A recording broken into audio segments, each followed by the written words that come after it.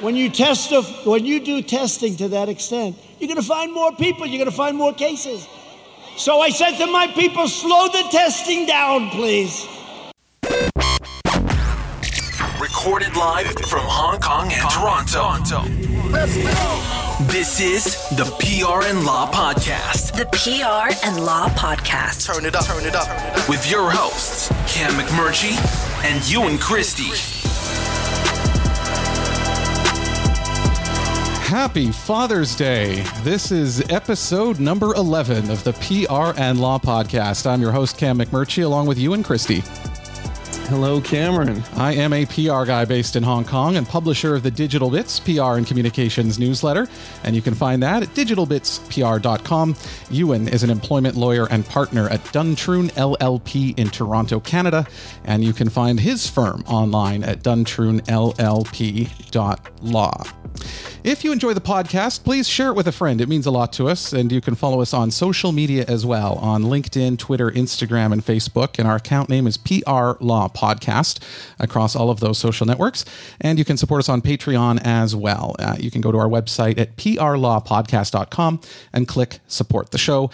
Lastly, we are on YouTube if you prefer to consume the podcast that way. And we are always open to taking your questions on the show as well, legal PR or kind of whatever you like. You can tag us with the hashtag PRLawPod. And we have a packed show coming up. We're going to talk about Trump, obviously, COVID. We're going to get into some hazing and a bunch of other stuff. But Ewan, what's happening with you over in Toronto? We're getting into some hazing. I don't know. That sounds ominous. Well, we're going to discuss hazing. I don't think we're going to do any on this show. Okay. Well, that's the important part. Things are good. I want to give a shout out to my dad. Happy Father's Day. Cam, you know my dad. I know your dad. They know each other. They're both interesting, gregarious characters. And they're both loyal listeners of the podcast as well. So yes, happy Father's Day to my dad as well. Yeah. So shout out to you, Dad.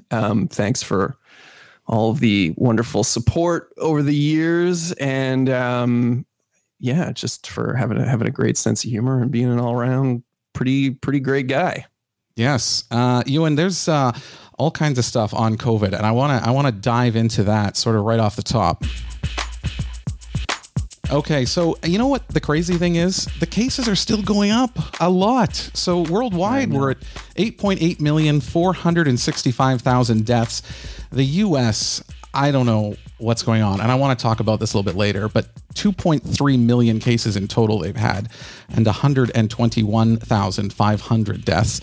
Canada's up to 101,000 cases with 8,400 deaths, which is also actually quite high. Hong Kong had kind of a bad week. We actually had 22 new cases this week, but all of them were imported. And we had three today in total, one from India, one from Indonesia, and one from Brazil. We have gone 8 consecutive days without any transmitted cases locally. So really, it's 100% of people flying into Hong Kong. And we had a death on Friday. A 78-year-old woman passed away from COVID-19. And that brings the Hong Kong death toll to 5. So we have had 5 deaths now from COVID-19 and 1,129 cases cumulatively.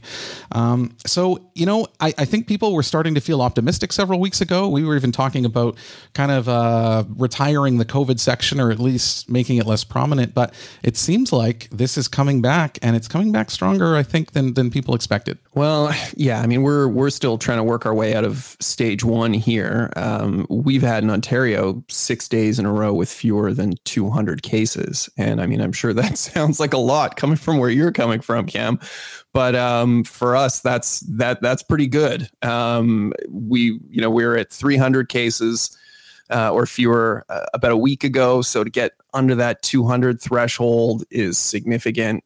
We're looking to have further openings finally, hopefully within Toronto and Windsor, Essex, and the Peel region, which are kind of the few last areas here in the province that have still been under pretty strict lockdown. So we're very hopeful that in the next week we might get to open up a little bit more.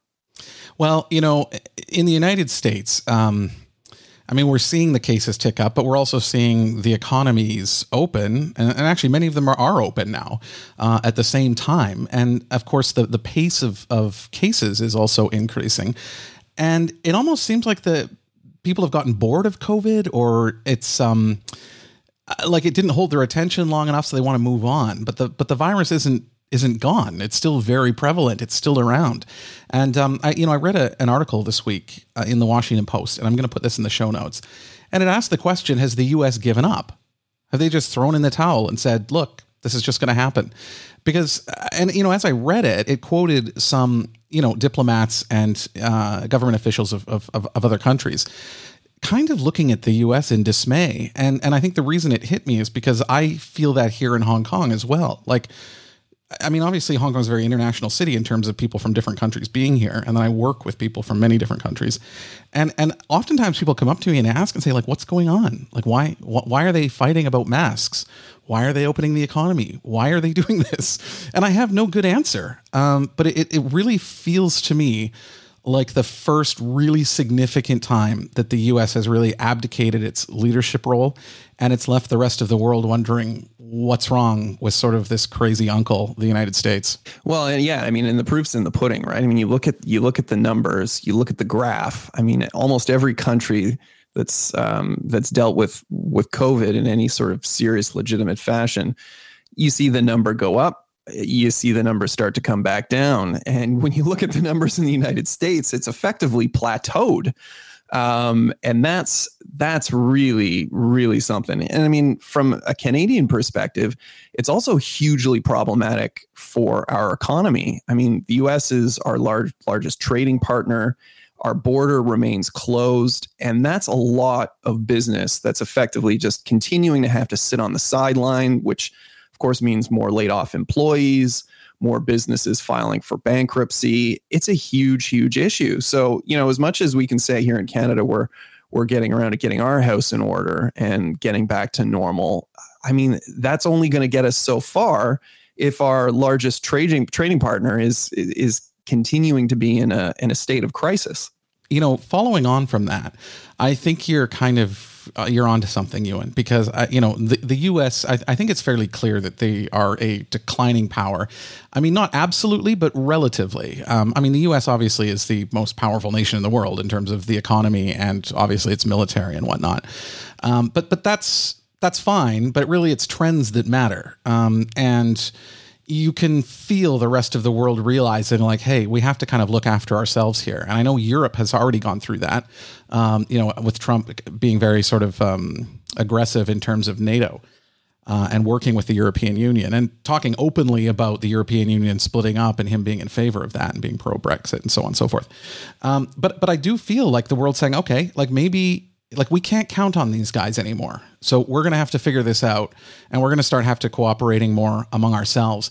And if that happens, I mean, I think it's already happening, but if that happens to a very high degree, this could hurt the United States for a very, very long time and maybe irreparably. Because, these things, once you have a break like that economically, once you kind of lose, once the U.S. loses its reliability factor, that can be very difficult to bring back.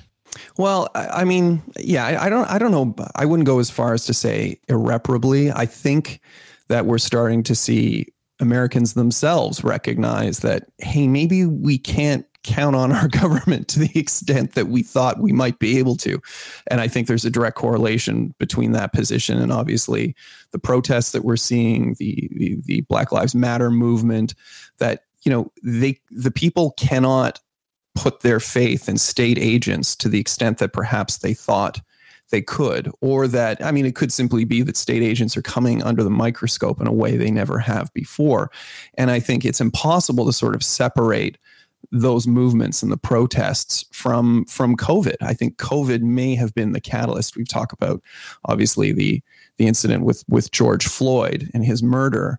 But there's most certainly a correlation between George Floyd, the protests, Black Lives Matter, and COVID. It's all reflective of the people rising up and recognizing, you know what, maybe the people in power, maybe we're not really in a position where we can kind of take them at their word anymore. I think that's been a very long-term Republican objective. In fact, was for people to realize that they cannot put their faith in government.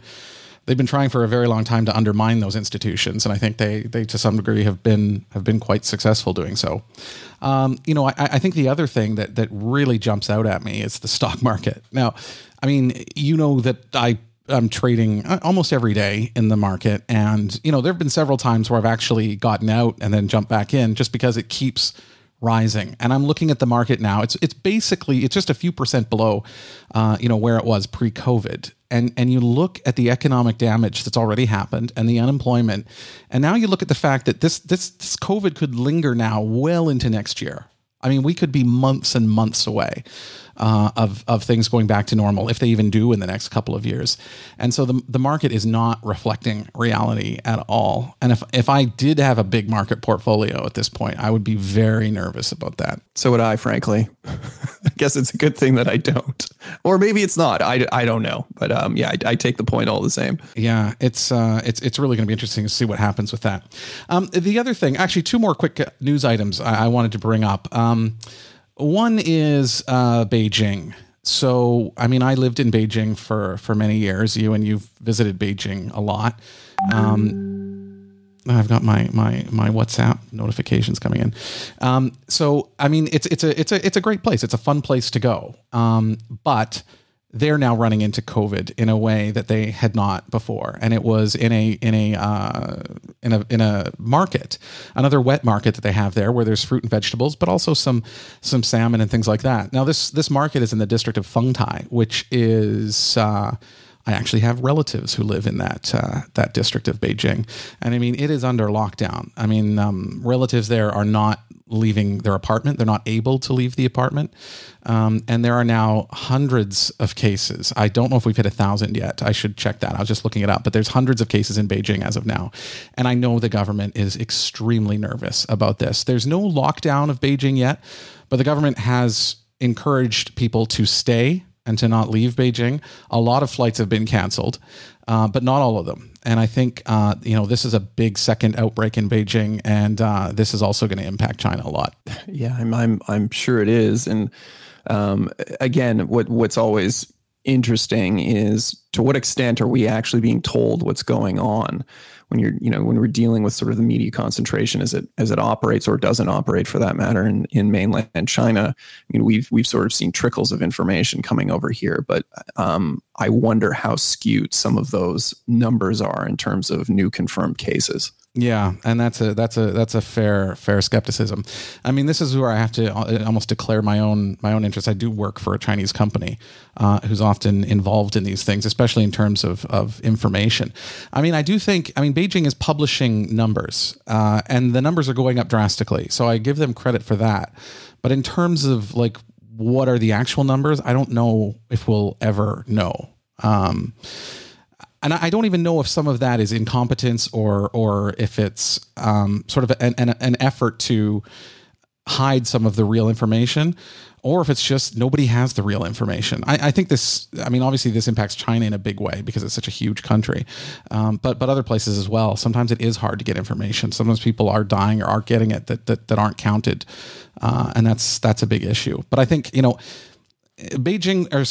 Chinese government was obviously, they're responsible for this in the first place. I mean, there's lots of evidence that they were aware of the coronavirus in December of 2019 and had not made an official announcement until the 20th of January.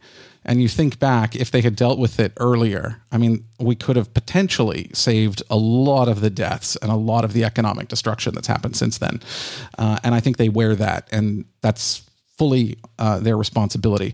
But at the same time, after the 20th, they were very decisive. And I think that's an example of sort of an authoritarian country having powers that democracies don't, in terms of really locking things down. Obviously, there's good and bad points to that. Yeah, I mean, I remember in the early days listening to a lot of so-called experts talking about how locking down the population just simply doesn't work, saying, oh, no, this is not the way to to resolve these issues. It's not how the science works. And of course, what we subsequently found was that that's precisely what most European countries subsequently did, and Canada has done, and most parts of the world have done, which is resulted in lockdowns all over the place. You know, you think back to, the greatest generation in World War II, and even afterwards, and the sacrifices, or even the generations previous, the sacrifices they made in order for their country, basically. And you take a look at now, yes, I know a lot of people have lost their jobs and a lot of people are having serious economic hardship. But at the same time, a lot of people were just being asked to stay home. Like, you can stay home, you can watch television, you can go on the internet, you can do anything you want. And that was still too difficult. People still didn't want to sacrifice that. And that's the part where I have a problem. It's just, I feel like we're at the point now, particularly in the US, but I think this is elsewhere, where there is such a culture of individualism, which, 90% of the time is excellent. I'm fully in favor of that. And I would, fight to defend that.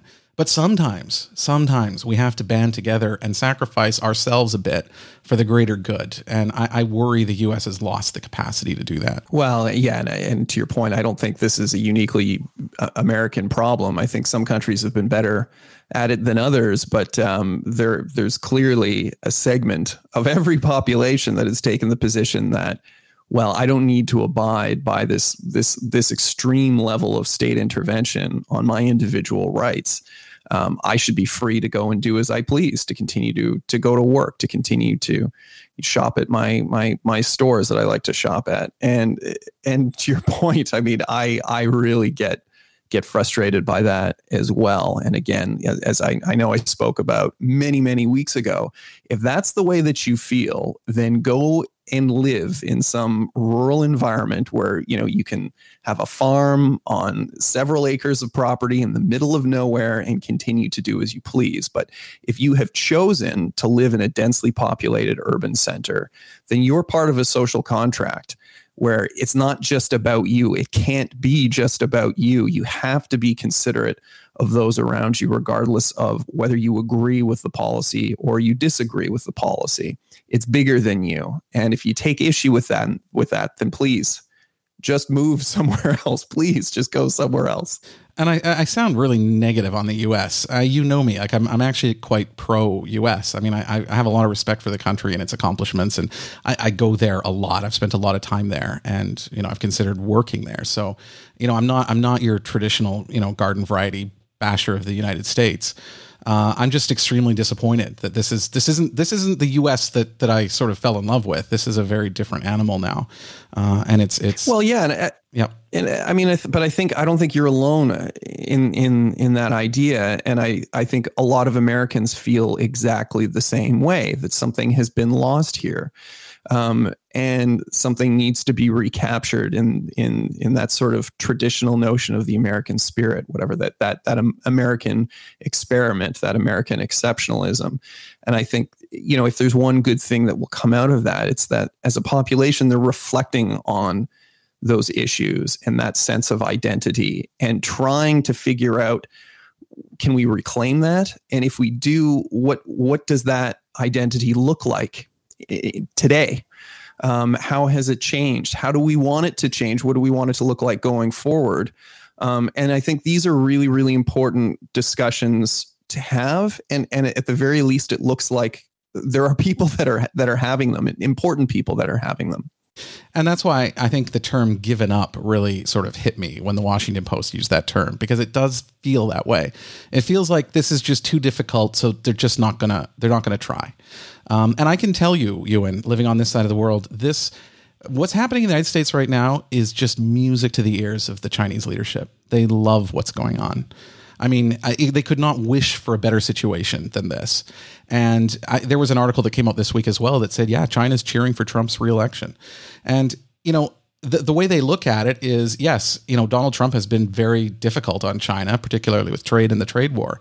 But the damage that he's doing to traditional U.S. alliances and to the U.S.'s reputation is a bigger gain than any loss from the trade war. And so they would rather see another 4 years of Donald Trump. And I think that's quite an indictment of sort of the state of the U.S. at the moment. Yeah, I mean, I'm concerned with our own government with regard to its relationship with China right now as well. I mean, I don't know if you saw if it made news over there, but of course, earlier in the week, we learned that China has formally charged Michael Kovrig and Michael Spavor. Absolutely. Made news here, of course.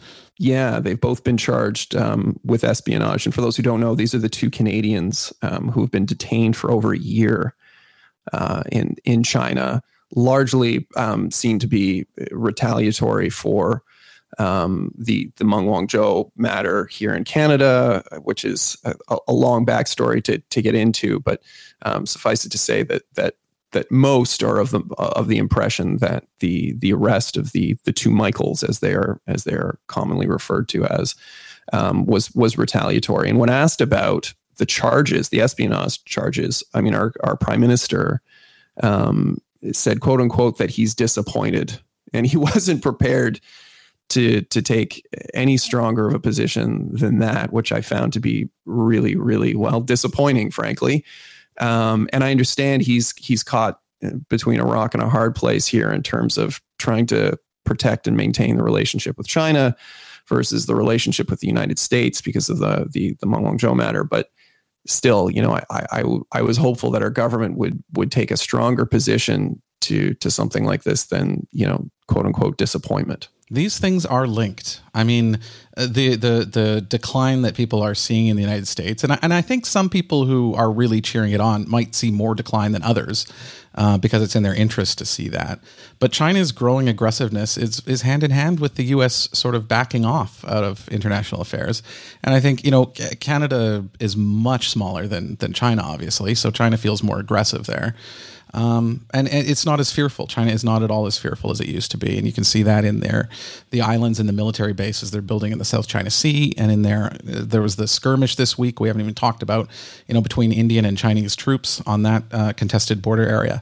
So this is going to get worse. I did want to mention one thing. I had a conversation, Ewan, on Friday night with a former coworker when I was at the BC government in Canada. And I think you know her. I don't want to mention her name on the show, but I could talk to you afterwards. But anyway, she has gone on from her provincial PR career to head down to San Francisco. And I remember when I talked to her years ago, she was in heaven down in San Francisco. She loved it. Her husband ended up founding a very large internet company that is a household name. So she's obviously done very well.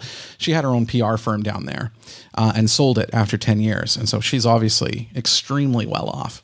But when we had a Zoom call Friday night, with some drinks and a nice catch up, she was really down on the United States. And she was talking about, obviously with COVID, she talked about the homeless problem in San Francisco. And then, she talked about how she has friends that are making $500,000, $600,000 a year and struggling to pay for housing, struggling to pay for proper schools for their children. There's obviously a teacher shortage there, which exacerbates problems. And then she said, she lives in a very Tony neighborhood of San Francisco. And she said she was watching television the other night and she heard 3 loud bangs. And she thought it sounded like gunshots, but then she said she'd never heard gunshots. So she didn't want to say for sure.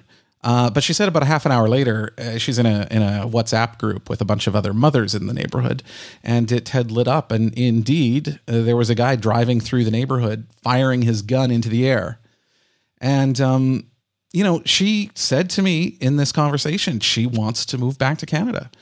And I was really surprised to hear that. She's actually a dual citizen, and her and I used to talk often about the United States and how we both would like to work down there and live down there for a while. She did make it down there and did about as well as anybody could be expected to do. And to hear this coming from her, I think was another indictment, I guess, on the current situation down there. Yeah, I saw something trending earlier this week, I believe. I think the hashtag was Canada invade us. It was a bunch of Americans requesting that the Canadians come and invade the United States, notably bringing our our public healthcare system and education system along with us, which I thought was pretty funny, and I guess sort of speaks to some of the sentiment in the U.S. and what's going on. But yeah, I mean, look, I mean, those situations are always scary. I suspect, we could probably find similar anecdotal stories of Americans that have come here. But I take the point all the same. I mean, that's really, really scary stuff when, an attack like that comes into your neighborhood, into your sort of bubble. It's something else entirely to watch it on television. But when you're impacted directly, yeah, I mean, these things are scary, right? With her son sleeping in the other room. Yeah, it is absolutely scary. One last thing. There was some news this week. John Bolton, who's definitely, I mean, the left does not like John Bolton. He's been a target for many years, but of course he was in the Trump administration for what seemed like just a few months. And he has a tell-all book about to come out. The president's lawyers tried to stop it, but were unable to. So this report here really quickly is from WGN Radio in Chicago. The Trump administration's attorneys argued in court to block John Bolton's memoir about his tenure working for President Trump from being published. They failed. You will get to see the book. Here's ABC's Andrew Dimbert. In his new book, The Room Where It Happened, Bolton describes a chaotic White House where he claims Trump's only strategy is re-election. In an interview with Martha Raddatz, Bolton says Trump's attempt to block his book was not about national security. The president isn't worried about foreign governments reading this book. He's worried about the American people reading this book. The president firing off a Twitter attack on Bolton today, taking the judge's words as a victory, saying Bolton broke the law and has been called out and rebuked for so doing, with a really big price to pay. When they say in the room where it happened, I want to break out in song from the Hamilton soundtrack. But Ewan, what are your thoughts on Mr. Bolton's book? Well, I guess, so what? I mean, look, I'm not suggesting that the man shouldn't be able to publish a book talking about what transpired in his experience, provided, of course, he's not disclosing classified information in the process. But again, so what? To what extent? What's the goal? What's the message? I mean, I saw news stories around this talking about, it's explosive revelations. I mean, well, come on. I mean, first of all, do you think that there is anybody in the Trump camp that's going to pick up a copy of this book, read it and conclude that, you know what? Hey, actually, I think Bolton makes some good points, and I just don't think I can support our president anymore. I mean, does anybody believe that this is going to change the hearts and minds of his base and of his camp? I mean, I just don't think it will. I think we've learned already that nothing is going to do that. So if that is in any way part of the impetus or incentive or motivation for releasing something like this, and I understand that it's news and it must be covered, but let's not get all worked up and foaming at the mouth about how this is going to change the hearts and minds of his base, because I think we know that it won't. This is the latest example of entertainment as news as entertainment. I actually think, some of the allegations in the book that I have heard are quite serious. I actually wish they would be given proper review. I wish people would take them seriously, because actually they are serious. But I don't think the media is going to take it seriously. And like you said, I don't think the public is going to. All this is a salacious, tabloid style read. I do think the issues are serious. I don't think it will be taken seriously, and that's unfortunate. Okay, Ewan, we got even more stuff to talk about, so let's do that on the other side.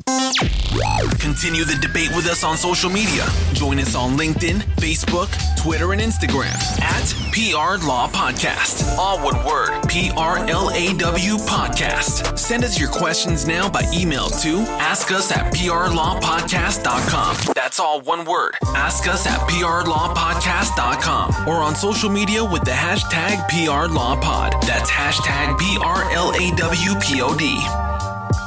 Take it away, dog. All right. So I wanted to talk about, big week if you're following U.S. Supreme Court cases, and I understand that may not be the sexiest of subjects for people to follow. But I mean, on Thursday, the Supreme Court of the United States blocked the Trump administration's attempt to block the Deferred Action for Childhood Arrivals. That's the DACA era program introduced by Obama that protects hundreds of thousands of immigrants brought to the U.S. as children from deportation. So that was sort of the first big decision that was released. But the one I wanted to talk about, Cam, was the 6-3 decision from the Supreme Court affirming that sexual orientation and gender identity discrimination are prohibited under the Civil Rights Act of 1964. A really incredible decision. So when you say prohibited,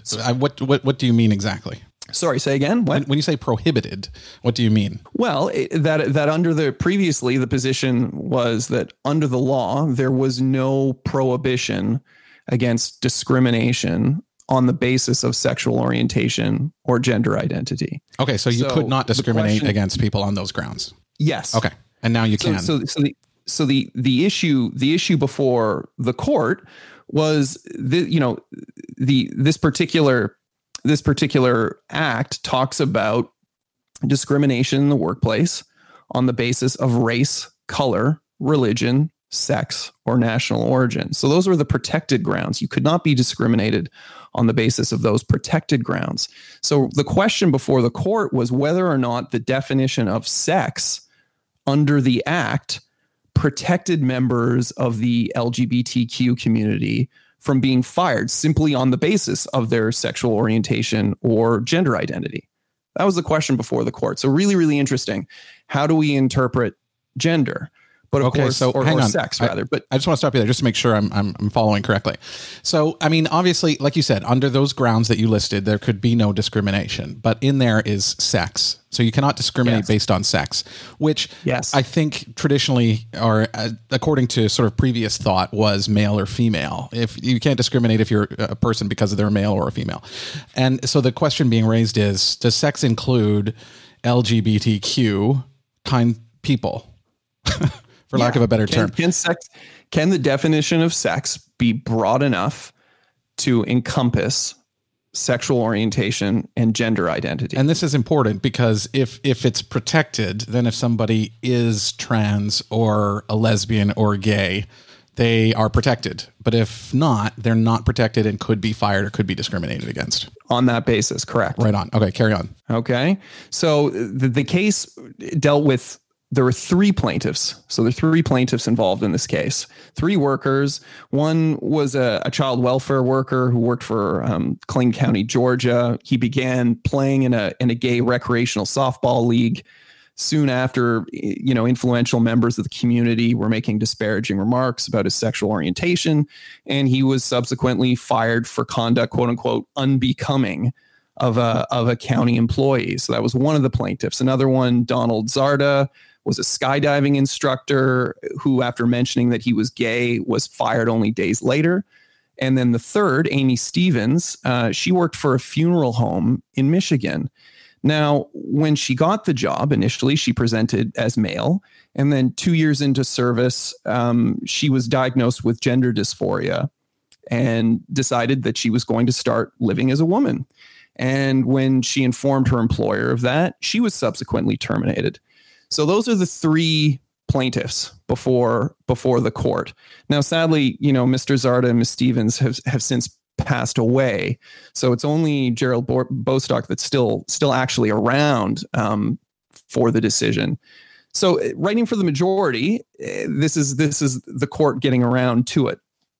Interestingly, was Justice Gorsuch. Now, Gorsuch was Trump's first appointee to the court, and he wrote the majority decision. And the court found and ultimately held that sexual orientation and gender identity is discriminatory and is prohibited under the definition of sex of the Civil Rights Act. And they do so.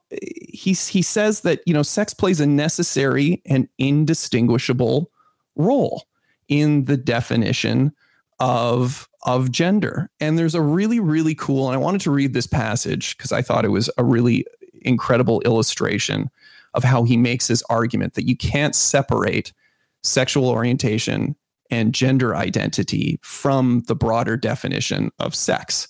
So I just want to read this short passage, Cam. Mm-hmm. So imagine an employer who has a policy of firing an employee known to be homosexual. The employer hosts an office holiday party and invites employees to bring their spouses. A model employee arrives and introduces a manager to Susan, the employee's wife. Will the employee be fired? If the policy works as the employer intends, the answer depends entirely on whether the model employee is a man or a woman. So to be sure, that employer's ultimate goal might be to discriminate on the basis of sexual orientation. But to achieve that purpose, the employer must, along the way, intentionally treat an employee worse based in part on that individual's sex. So you can see where they're going here, right, Cam? The court is attempting to demonstrate that you cannot in any way separate the two, that they're intrinsically linked. And because they're intrinsically linked, that the definition and protected ground of sex should include sexual orientation and gender identity as well. It's an interesting finding, because if someone were to ask me, can you discriminate on the basis of sex? I would think that is gender. That would be sort of my definition. Personal definition would be that. I'm very pleased that LGBTQ people are being protected. Absolutely. That's the right call. And it's kind of I don't know how to describe it. I understand that example that you just gave. But at the same time, I can see how this would be quite controversial, because it does to some degree change the definition of sex, does it not? Well, and I mean, funny enough, you're jumping ahead to the next point, which is the dissent, right? I mean, there was a dissenting opinion in the court, and they raised precisely your argument that, the act prohibits discrimination on the basis of race, color, religion, sex, and national origin. Sexual orientation and gender identity aren't on that list. They also talk about how, there have been numerous bills put before Congress over the past 45 years attempting to add sexual orientation and in more recent years, gender identity, and none of them have passed both houses. So, they sort of take that position that you're taking, that even as understood today, the concept of discrimination because of sex is different from discrimination because of sexual orientation or gender identity. Yeah, well, I'm pleased with the result of this ruling in general. I can see how this would be very divisive and could be contested just because of the logic behind it and the sort of redefinition, and the fact that this would probably qualify as sort of activist judges, which is something the right often says. I mean, as you point out, it wasn't able to get through the House or the Senate, and yet the Supreme Court has basically made this the law. So, I mean, Ewan, what does this mean then for employers in the U.S., and I guess what does it mean for employees? Well, I mean, it means that a number of employers are probably going to have to redraft policy and procedural manuals to address this issue. I mean, the reality is that about half of the states did not have any sort of protective language. So yeah, I mean, it's a huge sort of monumental decision in that regard, and I think it's going to result in a fundamental alteration of the employment relationship in those states. For employees, what does it mean? Well, I mean, hopefully it means, and again, this is just one decision. Inevitably, there will be a number of subsequent decisions that will attempt to distinguish the law in some regard. A number of test cases, I suspect, in terms of employees being out and advising their employers of their sexual orientation or gender identity, issues around same-sex washrooms, those sorts of issues. So, I mean, it certainly isn't the end of this. We will hear a lot more, but I wanted to touch on something that you sort of, you were talking about that sort of conservative approach on the bench in the court. And what you're talking about, Cam, or referring to, is the textualist approach. And that's the idea that the law should only be read as it was written at the time. And again, this was one of the issues that was addressed in the dissent, that if every single living American had been surveyed in 1964 when this law was created, it would have been hard to find anyone who would have thought that discrimination because of sex meant discrimination because of sexual orientation. I mean, not to mention gender identity, a concept that was essentially unknown at the time. So the dissent talks about this. This is effectively their argument, that while the majority was trying to argue a textualist approach, saying that, well, no, the definition of sex should include or does include sexual orientation, the dissenting opinion is saying, well, no, to your point, this is an activist approach. You are effectively legislating and not acting as a judiciary, which is what your role is. Yeah, and I see that argument, and you're right. This is not over. I mean, this is going to continue, the debate over this. And it's interesting, in that rally in Tulsa that the president did on Saturday evening, he mentioned Judge Gorsuch in that in his rally there, and people booed. There was a smattering of boos in the audience because Trump was taking credit for his appointment. But that ruling is going to be very unpopular, I think, in particularly red states, in particular regions of the United States. Yeah. And I mean, again, from a Canadian perspective, this is something that I certainly struggle with as a lawyer. I mean, our approach to the law through our courts, it's fundamentally different. I mean, we talk about, Canada's constitution as a quote unquote living tree, that the idea of it's capable of evolving to sort of meet new social and economic realities. And this has always sort of been a fundamental distinction between the two systems, that the American system really is based on this sort of textualist approach, that we have to look at the law in terms of what was the intention of the writers at the time that the legislation or whatever it is that you're examining was drafted and put in place. And again, while I can certainly appreciate that approach as sort of a purist approach to law, I don't see how we can ignore the social change that's occurred along the way. Now, the American answer to that is, well, that's what government's for, that government can legislate change. That's not our role as the judiciary. But, I think more often than not, the judiciary is better placed than the government of the day to assess these issues and to reflect upon prior cases where the law has been going over the last 20, 30 years and where they anticipate it going forward. I think you have to look at those economic and social factors when rendering these sorts of decisions. Yeah, I agree with that to some degree. I mean, I think, the effort and the examination and the weighing of issues and history and context and all of this, that Supreme Court justices have to do is important. In that sense, it probably is better than an elected official. But at the same time, I can understand if I were a Republican in Tennessee or Mississippi, I would be furious, because you would think that if there's going to be a change to a definition that has this big of an impact and that's this controversial, you would want that to go through an elected legislature or an elected body of some kind. And, the Supreme Court justices are not elected. They're appointed by the president. And so there's no accountability in that sense. And they also have jobs for life, which is the other thing.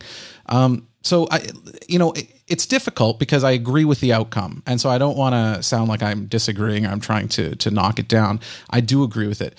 But I fully understand why people would oppose this happening this way. I completely get it. And I can see if this were on another issue that didn't go the way I agree with, I could take up arms for the other side, if I had to, because it's controversial to make legislation this way.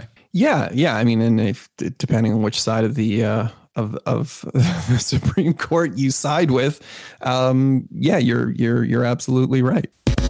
Show your support to the PRN Law Podcast by making a one-time donation or setting up a subscription with us on Patreon. Every little bit helps us keep the lights on and bring the show to you each week.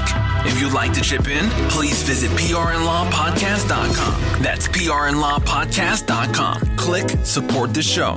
Thanks for helping us out. Okay, Ewan, there were two things I wanted to mention this week. One is kind of short off the top, related to the uprising right now in the United States because of the murder of George Floyd, which we've talked about on the show. We get into it a lot last week if you want to go back and have a listen to that as well. But one of the big fallouts is there's some brands that are changing. I think, it made pretty big news this week that Aunt Jemima syrup is finally going to go away, that brand. It's shocking that Aunt Jemima has been around for 130 years. I mean, it's remarkable that it has lasted that long. But it's going to go away. A couple of other ones already. Eskimo Pie, gone. Uncle Ben's, also gone. And Cream of Wheat. All of those are changing due to the racial stereotypes. And, some people are asking, all of this is happening, but the Washington Redskins, the NFL team, remains, still hasn't been changed. And I wonder if that's going to happen, because the NFL, as we also discussed last week, is one league that has flipped sides after Colin Kaepernick and his kneeling during the anthems. The NFL has come out and basically endorsed Kaepernick and has now said that he should get a tryout with an NFL team. So I don't know how you can take that role and then maintain that Redskins are appropriate for an NFL team name. So that might change as well. Well, and what about the Cleveland Indians and Atlanta Braves and Major League Baseball? I don't know if there's been any word from their camps on this, but obviously they would arguably fall into the same pile. Yeah, and I think it's like we're seeing with the brands. I mean, Aunt Jemima was the first, but once you have one, all of the other brands that are somewhat questionable realize the spotlight is coming. And so they jumped out ahead of it, and we see a bunch of brands pulled in quick succession. I suspect the same will happen with sports. I mean, at the moment, they've basically held firm on these team names. But I think once one finally buckles, the others are going to happen pretty quickly, because it becomes even harder to defend the position. I want to stick with sports, actually, Ewan. And I don't know if you've heard much of this week. It's actually a story that came out of Canada that is quite remarkable, but it does apply to the United States and I think probably other parts of the world as well. And it involves hazing and what some players have traditionally done to rookies or other young players on their team for those players to sort of gain acceptance and support among their teammates. I remember in high school hearing about hazing, and knowing it was kind of around and hearing some stories. Some of it was kind of gross, but not over the top. But what we have now, Ewan, is two former CHL, which is the Canadian Hockey League. It's a junior league in Canada. Two players, Daniel Carcillo and Garrett Taylor, and they've initiated a class action lawsuit against the Canadian Hockey League and its three major junior leagues. And now it's a 46-page document filed in Ontario Superior Court in Toronto, and it describes multiple incidents, including players urinating and spitting on rookies in showers while a head coach laughed, and first-year players being struck on their bare buttocks with a sawed-off goalie stick. There are a lot worse than this in the paper, and they allege that it was widespread throughout the league, and it basically amounted to sexual abuse and bullying of underage players. Now, the interesting part of this, Ewan, is Daniel Carcillo was a tough guy in the NHL. He was a goon. He did play for a number of years. He even won 2 Stanley Cups, but when he retired, he became a coach of young players, and then he realized he didn't want to basically encourage kids to take up the sport. And then he began to confront some of what happened to him and some of what he did. And he opened up on Twitter about it. And this was last year. And players began sending him stories of the past and things that happened to them. And it became a really big issue. And it's led directly to this class action lawsuit. I do want to play a clip here, Ewan. This is from a Vancouver radio station called TSN 1040 in Canada. And the person speaking, his name's Rick Dhaliwal. He's actually a guy that I know, and I worked with him when I was in radio in Vancouver. And he covered junior hockey for many years in the 90s when some of this was alleged to have taken place. So I just want to play, this is Rick Dhaliwal on TSN 1040. Hey, if I'm sending my kid, who is 16 years old, to Saskatchewan to play junior hockey, and this is happening, as a parent, Moj, I'm furious. I don't want that. Jason Burnaby's already called me out. Doesn't happen anymore, Rick. What the F? I'm not saying it doesn't happen. Okay, let me rephrase that. It still happens in pockets, but not as bad as Carcillo's saying, boy. And when I go back, when I was covering junior A hockey in the 1990s, Bob, in BC, Alberta, I saw stuff. But we didn't have a whistleblower. We didn't have somebody that says, hey, did you see what he did to that rookie, Rick? That should we call the cops or should we call a lawyer? I didn't see, as bad as Carcillo is saying, I saw pockets of that on the bus. I saw it on road trips. I'm not going to lie to you, but I cannot condone those actions. I bring this up, Ewan. We've actually mentioned hockey on this podcast before as a sport that has a real image problem, and this is the PR tie-in.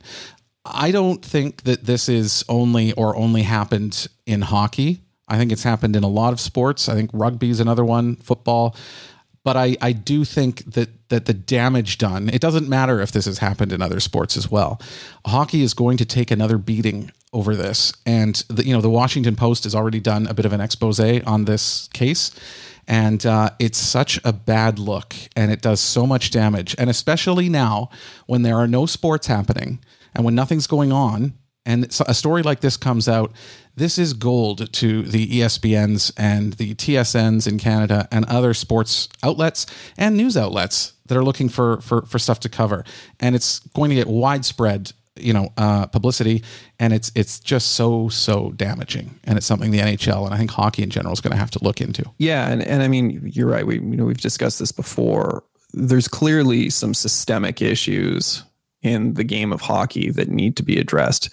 And this isn't necessarily an NHL issue or a junior hockey issue. I mean, this is the sort of thing that really, if the league is going to take this seriously, the league, I suspect, needs to start introducing some sort of education in the very, very junior hockey leagues. And I mean, children that are starting out 6, 8, 10, there needs to be a fundamental shift in the approach to the game from a cultural perspective and gender relations.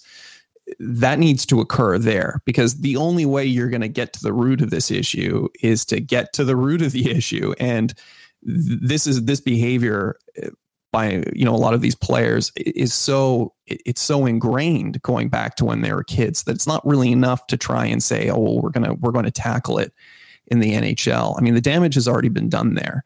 So I think this is really going to be something that they have to address in youth hockey. And again, I don't follow the sport as closely as you do, Cam. So perhaps youth hockey is addressing this. Perhaps they are taking steps, but I think that's really where the change has to start. Well, I don't know if they are. So you heard Dhaliwal there say it's still happening in pockets. I mean, it's really hard to say what exactly is happening because it is traditionally kept under wraps. I think in a lot of the examples that were cited, I mean, even coaches sometimes were aware or it happened in front of them, which is a complete dereliction of duty because you're an adult. As a coach, you're responsible for your players' safety. And these are young kids. If we're talking in junior, we're talking sort of 15 to 18-year-olds. And this kind of behavior is outrageous. Rick mentioned on that podcast also that, he was on buses, going between towns for games where, oftentimes a rookie hazing ritual is basically taking all of the clothes off the rookie players, usually 2 or 3, and then shoving them in the bus bathroom and then throwing in all of their clothes. But they were not allowed to come out until they put on their own clothes in the dark. And if they came out wearing the wrong thing, they had to go back in. And he said when he was on the bus, he just thought it was normal. It was just what teams do. And you look at it now and you go, it's outrageous. I mean, surely it was outrageous then, I would think. But then I was thinking back to, even just my own memories. Like I was aware, I don't know if you and I were in the same high school. I had heard stories of hazing in other schools or in other places, kind of word of it floating by. And it was something that I was kind of aware of, but I never saw it. I was never part of anything like that. I mean, was it something that you knew of? No, not really. I mean, as you know, I've been a soccer player all my life. I still play pretty competitive soccer. That was just that was never part of our game. It was never something that I witnessed or participated in. And I don't think it's because I didn't see it. I just don't think that it existed. But again, I don't think it was outrageous behavior, Cam. Like I think it's one of those things in hindsight, it's probably outrageous behavior in hockey. But I suspect for the players who were there at the time and involved in it, that culturally that was in fact the norm and was to be expected. And everybody knew that, hey, you're going to be put through the ringer as a rookie, and this is how it goes, and it's a rite of passage. All those sorts of typical jocular arguments we hear in support of this kind of stuff. I don't think that it was outrageous. And again, I think that's why if the NHL is really serious about getting away from this, and from a branding perspective, I think they have to, then, certainly what I would be advising is get into the junior leagues, send reps from the NHL to junior hockey, across North America in particular, and talk about this stuff to the youth players, because that's really the only way you're going to get rid of it. I mean, if by the time they're 15, 16, 18 in the NHL, it's too late. You got to get them young. Yeah, you're absolutely right. I wish I could find the quote, because there was actually the president of the Canadian Hockey League, the Junior League, was quoted saying that he's satisfied that this has been resolved. And from a PR perspective, that's absolutely the worst thing he could have said. Because now, I'm not a PR guy, but that certainly sounds about the worst thing that you could possibly say. Yeah, he's put a target on himself, because now people are going to go out there and find examples of it happening now or happening last year, and he's going to have to wear that.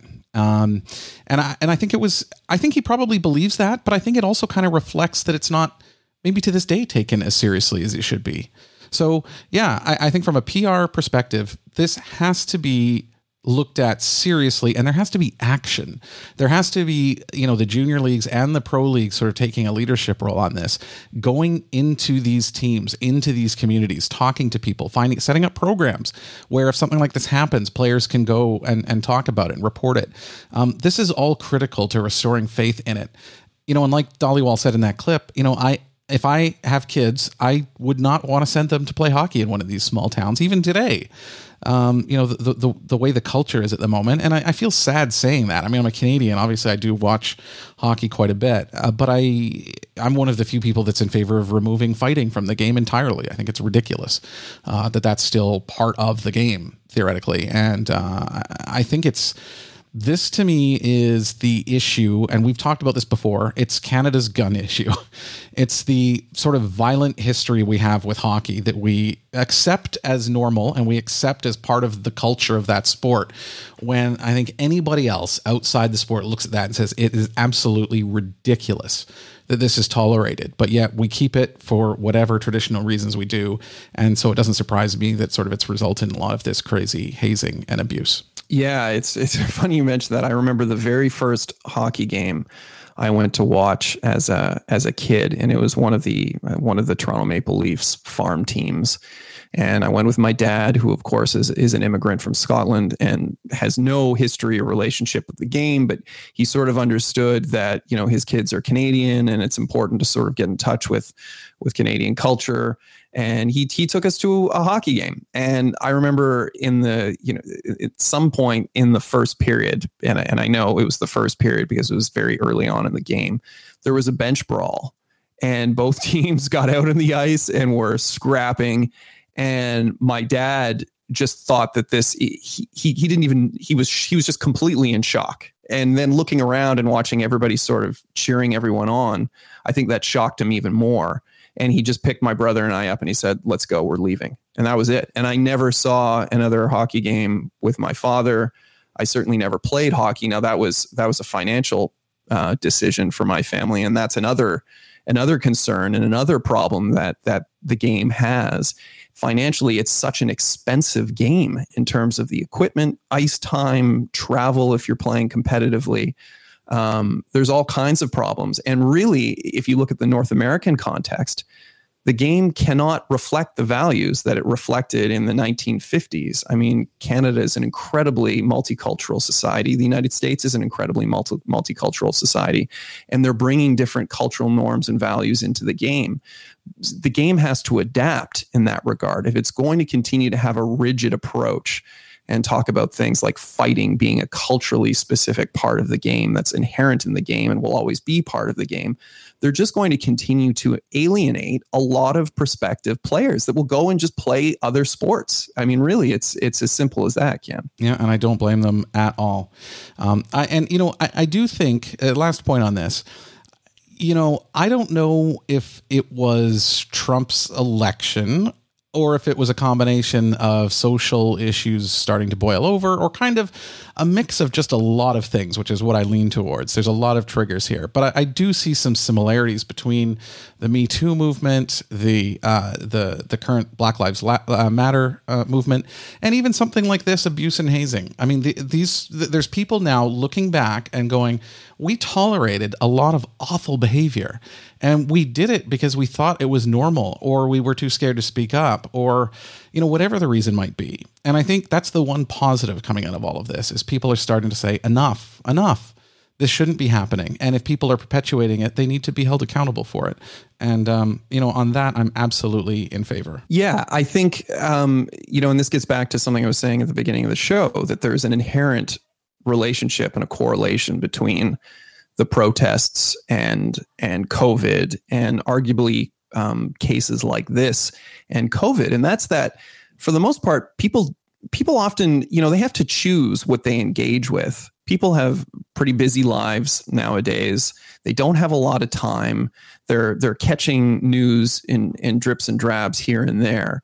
But right now, a lot of people are still at home, and they have more time to sort of reflect on these issues in a way that they haven't had in the past. And I think that that's why you're seeing stories like this that are having legs in a way that they don't typically have, because people are having more time to sort of sit around and think, well, hey, I mean, do I really want my kid involved in that kind of culture of hockey? Is that really the direction that I want to go? They have the time to reflect on these sorts of issues. And I think it's good. If that's the silver lining from COVID, hey, fantastic. It's good to know that at least something good is coming out of this. One last thing, the really last thing this time, on Daniel Carcillo. I'm going to put the article, the sort of profile of him, in the show notes. It's actually not a recent profile. It's from several months ago when he started this project. And it's quite a fascinating story, because he was kind of a slick player as he got into junior and went through some of this. He became a tough guy as a result of that. And he became one of the sort of dangerous players out there. He was suspended many times. So there's many people look at him now and say, like, who are you to come out and speak on these things? But when he left the game, he like I mentioned earlier, he tried to coach kids and thought he could not encourage kids to go into this kind of environment, and he walked away. And it's only recently he's begun to sort of reckon with this. I mean, apparently all of his hockey memorabilia is just hidden in the basement. He doesn't even want to see it. And so throughout this process, he said it has been kind of a weight off to talk about it and make some progress on it. So it's good that he's doing that. I didn't like him as a player, in fact, but I really appreciate what he's doing now. Ewan, okay, we have a few minutes. Recommendations. Do you have anything on deck? Because I sure do. Yeah, well, I finally got around to watching Parasite. The Academy Award winning. What did you think? Best Picture. It was fantastic. I understand I'm a little behind the curve on this, but for any of our listeners who may not have gotten around to watching it, or thought, I just don't know if I'll be into it or if it's for me, do yourself a favor, sit down, watch it. I thought it was just absolutely fantastic. It's beautifully shot. The writing is really sharp. It's really witty. It's very funny, which I was not expecting. I found myself laughing out loud on a number of occasions. It's well worth your time. I don't know if you've seen it yet, Cam. Yes, I did. Actually, when my mother was visiting, we watched it. When it ended, it was one of those movies where I thought, what was that? Like, what did I just watch? Because there was not like a feeling that came forward very quickly, because there's so many layers to it. There's so many subtleties. There's so many things happening that I think to this day, I still sort of consider it. Somebody says, did you like Parasite? I go, I don't know. Like, I think, I recommend people watch it. Did I like it? Yeah, I think so. But it's kind of you're right. It's funny, but yet it's also so dark. And I like movies like this, actually. I much prefer watching a movie that leaves me thinking afterwards, and, for the day and the weeks afterwards. That to me is a good movie, and one I'd recommend. Yeah, I agree. And I wouldn't disagree with anything you've said. It sort of ended and I thought, and I've sort of been reflecting on it since, I was chatting with my wife about it. She really enjoyed it. She's been reflecting upon it a lot as well. And again, I think that's the telltale sign of a really great picture, that when you turn it off, you're still thinking about it for days, weeks after the fact. It's sort of, wormed its way in and won't let you go. And I definitely think it was one of those pictures. Yeah. That was my first recommendation. My only other one, Cam, is I read I don't know if you read the long form article. I think it was in the New York Times Magazine with Jon Stewart. I was going to mention the same one. Right, you're going to talk about this. Okay, yeah. Well, hey, we can talk about it together. I just thought it was, it was so interesting reading that, because it really felt like this has happened to me a few times. I know we talked about a few weeks ago. I recommended people listen to the speech that Killer Mike gave with regard to the protests. And in listening to him speak, I was thinking that, gee, this is the response I would want from my elected officials. Why aren't my elected officials talking like this? And reading that interview with Jon Stewart, I was sort of reminded of the same thing, that I thought, this is what I want elected officials to be talking about. This is the position I want them to be taking on issues. I want them to be this forthcoming, but they're not. And unfortunately, that's sort of the state of things, that we're having to rely on people like Killer Mike and Jon Stewart to step up, because nobody else is. I actually did not watch Jon Stewart that often when he was on The Daily Show. It was big sort of when I moved to China in 2004. It was on CNN, actually, internationally back then. Anyway, it was not as easy to get.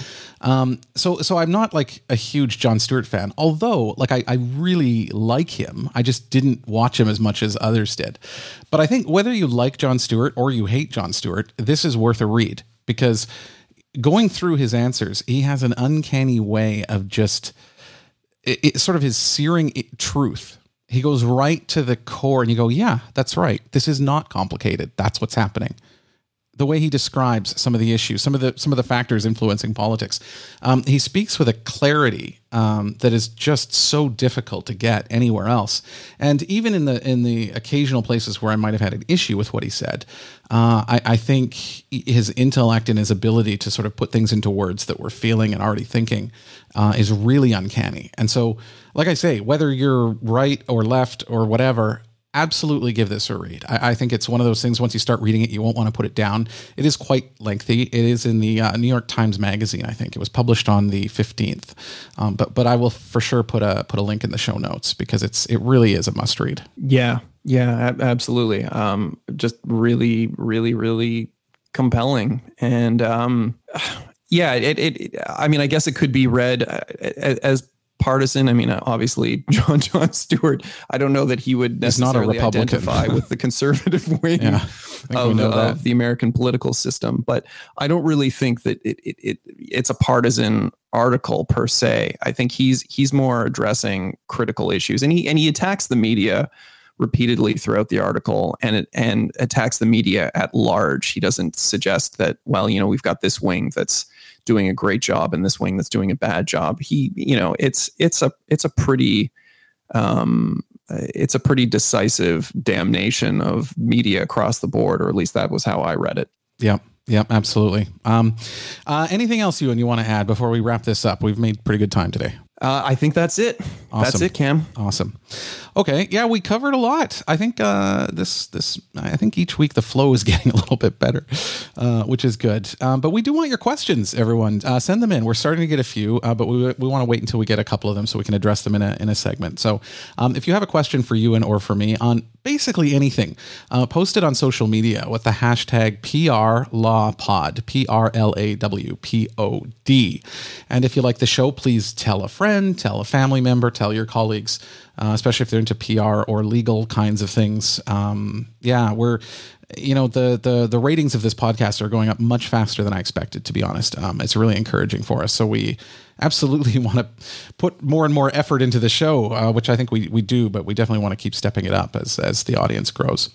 And you can also visit us on our website at prlawpodcast.com, prlawpodcast.com. All right. So thank you, Ewan. That was a lot of fun. Yeah. As always. All right. And we will see everyone next week. Take care. This has been the PR and Law Podcast with Cam McMurtry and Ewan Christie. If you enjoyed the show, please share it with a friend or leave a review. You can also join us on LinkedIn, Twitter, Instagram, and Facebook by following our account at PR Law Podcast. That's all one word, PRLAW Podcast. Thanks for your support.